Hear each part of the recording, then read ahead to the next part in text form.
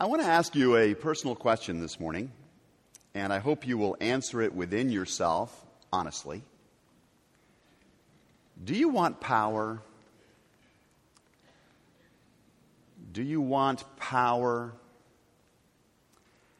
I don't think you have to be a megalomaniac or power hungry in the pejorative sense of that phrase. I don't think you have to be planning to run for high office in our nation to answer that question honestly and say, yes, I would like power. I think most of us, if we're truly honest with ourselves, will admit that we want influence in this world. We care for the capacity to shape things in life. We want, at the noblest level, I'm sure, to make a mark for good upon the world.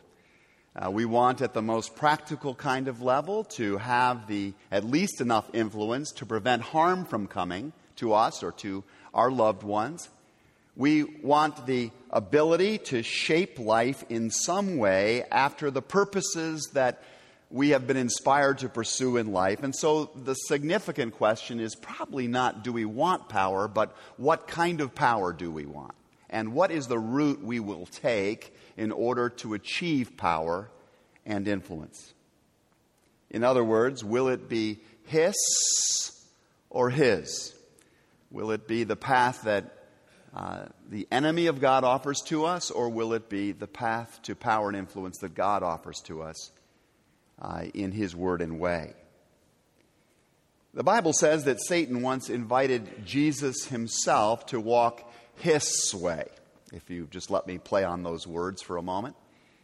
The scriptures that we've just read remind us that the devil led Jesus up to a high place. He showed him in an instant all of the kingdoms of the world. And the devil said to Jesus, I will give you all their authority and splendor, for it has been given to me, and I can give it to anyone that I want to. So if you worship me, it will all be yours. It will all be yours. Now, it's crucial to note that the devil here is, for a change, speaking something of the truth. He does have a capacity to give to people a certain kind of power. This is not one of his lies. Satan can give individuals, whether it be Jesus or you or me, a certain kind of influence. And to get what he offers us merely requires we be willing to take a few simple steps. A few steps that I want to try and illuminate for our understanding today, so that when we are out there in the world, in our own wilderness, so to speak, we will be able to recognize the hiss of the serpent when it is trying to invite us down that particular pathway. The first step in the popular route to power is captured beautifully in the words that Satan speaks here when he says, I will give you splendor. I will give you splendor, he says to Jesus. Embedded in those words is the familiar notion that power is gained or recognized by affirming one's splendor, or as another translation has it, one's glory. The familiar thinking goes that if you really want to have influence, then you've got to fight your way into the limelight. You need to get the spotlight on you. You need to use social media. You need to use the power of the press. You need to use the strength of your voice to get the light on you, to focus people's attention on you. You must distinguish yourself from the crowd. You must establish yourself as somebody to whom others should be looking for instruction or looking up to. In other words, you must exalt yourself. That's the first step in the pathway to power, as the devil suggests it. Exalt yourself. Exalt yourself in some way. So some of us do. Some of us work pretty hard to exalt ourselves. I'm reminded of the woman who came home one day with an extremely expensive dress, Her husband happened to see the price tag on the dress before the tag was pulled off, and he went ballistic.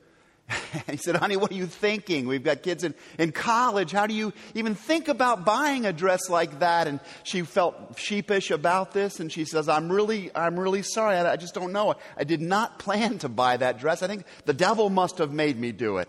And he says, come on, honey.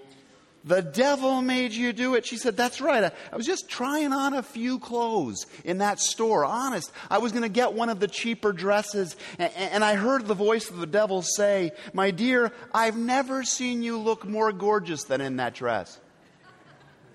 And her husband just looked at her incredulously and said, Marilyn, you're a Christian. Why didn't you say to him, Satan, get thee behind me? She said, I said exactly that. And the devil said to me, Marilyn, it looks even better from behind.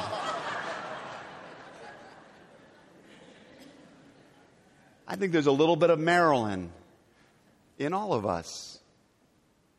There's this little part of us that just wants to look great, that just wants to have people admire us, that just is willing to do all kinds of things, sometimes imprudent, expensive things, to ensure that we become the focus of attention. We see this in all kinds of subtle ways. We'll work to project this splendid image to other people. We'll try very hard to present ourselves as poised and polished, as decisive and strong.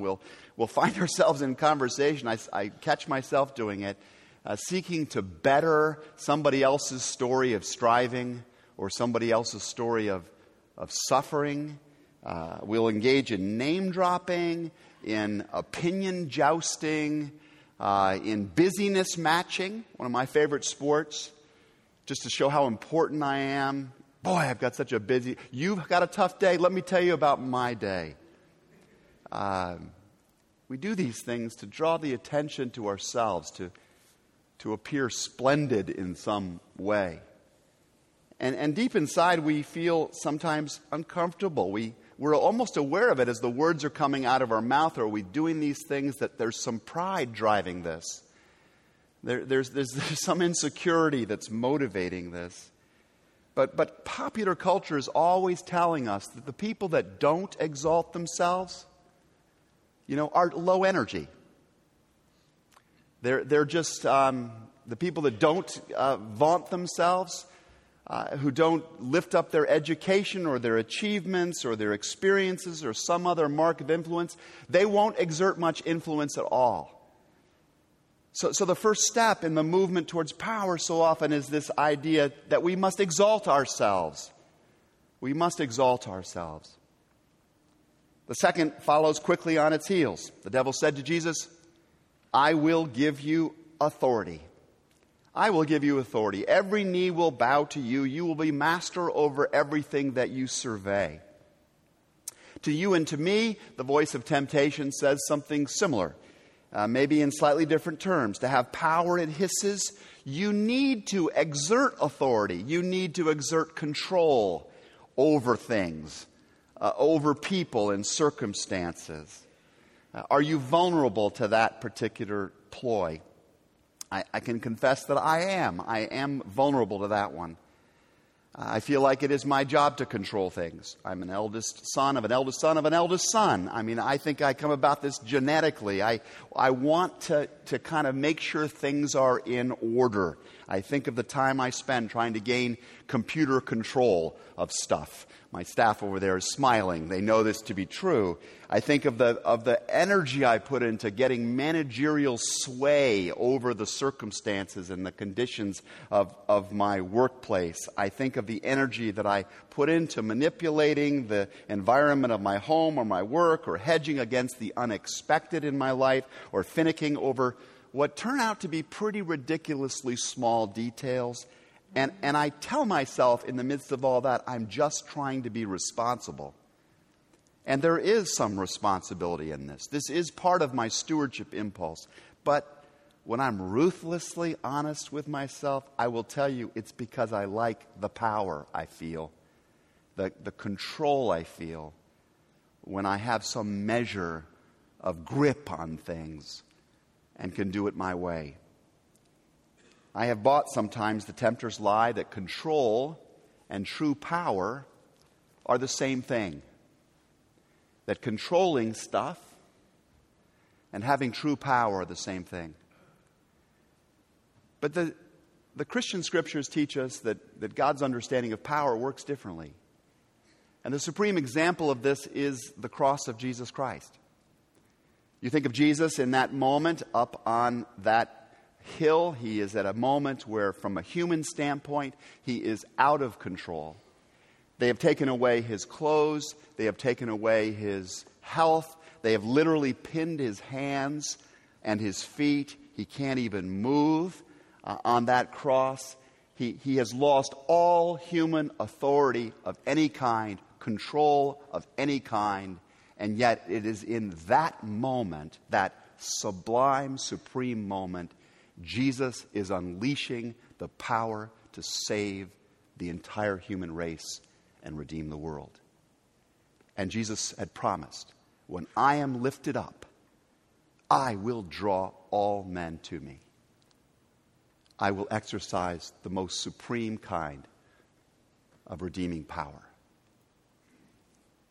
Evil tries to tell us that power comes from exalting ourselves, from controlling things, and finally, from existing to serve someone or something less than God. Less than God. If you worship me, says Satan, it will all be yours. You'll get everything you want if you just worship me. And you can see why that invitation is a little bit tempting.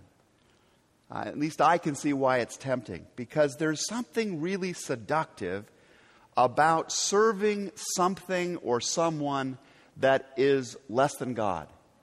That is penultimate, which means under the ultimate. There's something convenient about giving your life to penultimate things. Because penultimate things don't make absolute demands of us. They don't have the power to make absolute demands of us. Our career, our family, our country, our recreational pursuits, these things will ask a lot of us.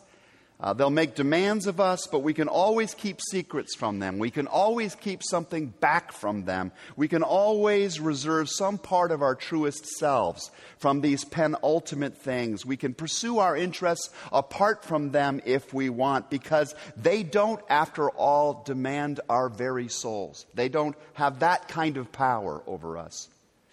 Or so it seems. Or so it can seem. As the icon of evil, Adolf Hitler, once remarked, "What luck for rulers that men don't think." How wonderful for tyrants and despots at the spiritual and the material level that human beings don't really think through the implications of giving their life to penultimate things. In my first post after seminary, I moved out to Northern California, and I took over a job that had been vacated by a pastor by the name of Jeb Stuart Magruder. Jeb Stuart Magruder had, in his previous employment, worked for the President of the United States. And he had experienced a level of power that very few people ever experience in life. Jeb had spent his life in the West Wing of the White House. He had known what it was like to drive in beautiful cars and fly in Air Force One with heads of state. He knew what it felt like to have CEOs of major corporations lining up just to get a golf date with him. He knew the feeling, the amazing sense of intoxicating power that comes with having hot and cold running assistants and everybody kowtowing to you, and just all of the stuff that goes with the worldly notion of power. Jeb could wax eloquent about what that felt like. But when I knew him, what he really wanted to talk about was what he learned not lounging in the Oval Office, but what he learned sitting in a prison cell as one of the convicted conspirators in the Watergate scandal. And Jeb, at that point, the message that Jeb was sharing at that point was of the dangers of the worldly understanding of power. He would say, what shall it profit somebody to gain the whole world but lose their soul? He was now speaking the words of the ultimate boss, the one he was now working for in life. What shall it profit a person to gain the whole world but lose their soul? And it's a question that everybody needs to ask. Whether we're running for president or running for the train, we need to be asking this. What does it profit us to gain everything the world considers power if it means sacrificing our very souls in the journey? On a mountaintop long ago, Evil put on his very best straight face, and he looked Jesus in the eye, and he fired out the most colossal lie ever told. Satan said, there's only one real route to power. You need to grab the glory. You need to claim the authority. You need to worship me. That's how you're going to get it, Jesus. You need to do these things, and you'll have power in your hands. And Jesus of Nazareth begged to differ, and he said, it is written, worship the Lord your God and serve him only. Give your life to him only. Now, with that simple quotation from Deuteronomy chapter 6, Jesus is doing more than rebuking the tempter. He's actually providing us with a clue. He's giving us instructions, in a sense, as to how we might find our way into a different kind of pathway to an alternative sort of power. And the key to traveling this road lies in understanding what it really means and what it really involves to worship, to truly worship God. If you're anything like most of us, you tend to think of worship in terms of what we're doing here in this building today. You think of worship as coming together to sing or to pray or to sit quietly beneath a religious roof. You may associate the term with those activities, and that's part of it, of course, but at its heart, worship is a lot more significant than that. To really worship God involves three critical movements of the soul. Three particular steps of the human spirit, in a sense, which are in the exact opposite direction of the route that evil calls us to walk. And the tempter says, for example, as we've already said this morning, that if you want to gain power, you need to exalt yourself. Worship says, on the other hand, that the way to access real power is to humble yourself. It is to humble yourself. I think back in this regard to a moment in the history of another nation. It's said now that the revival of French culture following the decadence of Louis XIV's reign began the night of the dead king's funeral. And the monarch, Louis XIV, who had declared himself as the Great, he named himself the Great. He was the one who said, L'État, c'est moi, I am the state, I am the state. He had given orders that the cathedral should be very dimly lit for his funeral. That the only candle really in the midst of the celebration should be the one that sat right over his casket. It was a golden casket designed to reflect the light of that candle, to send out a message of what a great light he had been for all of France. And thousands waited in hushed silence as Bishop Massillon rose up to speak. And as he stood there behind the casket, he slowly reached down, wet his fingers, snuffed out the candle, and looked up at everyone and said, only God is great. Only God is great. And in that act began the resetting of the imagination of a nation. Every single week, we come to this place, we gather in worship to be reminded of that truth. We come into this place and begin our service by singing not about how great we are, but how great is God and his glory. We did that again today. We continue in our worship service at some moment with a prayer of confession in which we confess our lack of greatness. We humble ourselves before the Lord.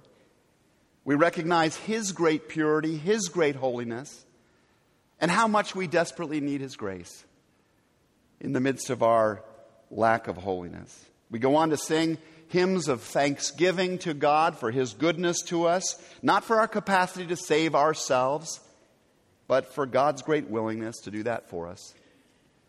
And the amazing grace is that in the midst of these acts of humility, of humbling ourselves, God unleashes upon us a power for inspiration, for forgiveness, for a revising of our worldview that actually lifts us up, that actually elevates us to a place we could never get to by our own striving. Humble yourself before the Lord. Humble yourself before the Lord, says the Apostle James, and He will lift you up. Humble yourself in your marriage. Humble yourself in your workplace. Humble yourself in your politics, in your circle of friends, in your family gatherings. Humble yourself and watch as He uses His power working through you to lift up others in all of those environments. Evil says to us, secondly, that in order to gain power, you have to exert control. You got to get a white-knuckle grip on stuff and sort it out. But it's not what Jesus tells us. If you would see real power at work through you, then deny yourself, take up your cross, surrender yourself, surrender control for the sake of others. I think of the story of the newly elected congressman who stood at a reception at a balcony overlooking the Potomac River. Standing next to the congressman was a very, very seasoned veteran of the Senate. And as they were standing there and talking, a moldy old log floated by on the Potomac River, and the veteran, long-term senator, turned to the young congressman and said, "You know, Washington's a lot like that old log down there." And the congressman looked at the older one in curiosity, and the veteran continued on. "You know, just like that old log, there are probably more than 100,000 bugs on that log as it floats on down the river. And I imagine every single one of them thinks they're steering it. Every one of them thinks they have that kind of control." Paul Reese once wrote, "I can count on God to let power loose in my life only when I am ready to let something loose instead." That is why, I think, having focused on the greatness of God in worship, we continue our service every week by intentionally offering to God something of our substance. That's what the offering's about. It's our way of intentionally letting loose, relaxing the control grip, saying, "It's yours, God. Do with it what you will." It's our way of reminding ourselves to let go, surrendering to a larger wisdom, grace, and purpose, because it's a confession, in a sense, that real power doesn't originate with us. Real power is what flows through our lives from a higher source. And that source's concern is the lives of others. The question I want to ask you today is, who or what in your life are you trying too hard to steer? You know, love demands this. Love demands us to try and shepherd, to be responsible, to be good stewards. I'm not saying abandon, but what are you holding on to tight to out of an ego drive, out of a desire to exalt or to control? What is it that God would have you loose your grip on? Who or what are you holding on to maybe a bit too tightly that you now need to let loose into the hands of God Himself? I believe that the more that we humble ourselves and the more we surrender control to God, the less we will tend to make the aim of our lives the service of penultimate things. You're going to want more and more as you humble yourself and as you let go of control. You're going to want to serve God with all that you are. You're going to want to do it. You're going to want to make Him the priority. You just can't open yourself to the Word of God and to the work of His Holy Spirit without it drawing out of you a deeper response. By inches and degrees, as you worship, you are going to be giving more and more of yourself to His absolute rule. You're going to begin to see more of your relationships and more of your decisions and more of the events in your life and more of your resources as vessels that He wants to fill up and He wants to use for good. And you're not even going to feel overwhelmed by temptation as you were in the past if this way of worship becomes your way. In fact, you're going to hear the hiss or the knock of Satan on your door. And instead of clenching and going for that door, you're just simply to say, Jesus, will you get that for me? Will you get that for me? And He will. By the power of His Word and Spirit, He will rebuke the voice of the tempter in your life. So the question I want to leave you with is, do you want influence? Do you want genuine power? Do you want the kind of power to promote flourishing in your life and the lives of the people that you get to touch, and maybe people even beyond your view? If you want that kind of power, then humble yourself, surrender control, serve God with all that you are and all that you have, and watch God's power flow through you and flow through me as perhaps we've never seen before. For this is the word of the Lord, the call of God. Thanks be to His name. Please pray with me. Lord, you've reminded us in your word that your kingdom is not of this world, that your power is greater than the version that is so often peddled to us. As we go forth into the wilderness this week, help us in every conversation, every conflict, every choice to serve only you. In the name of Jesus we pray. Amen.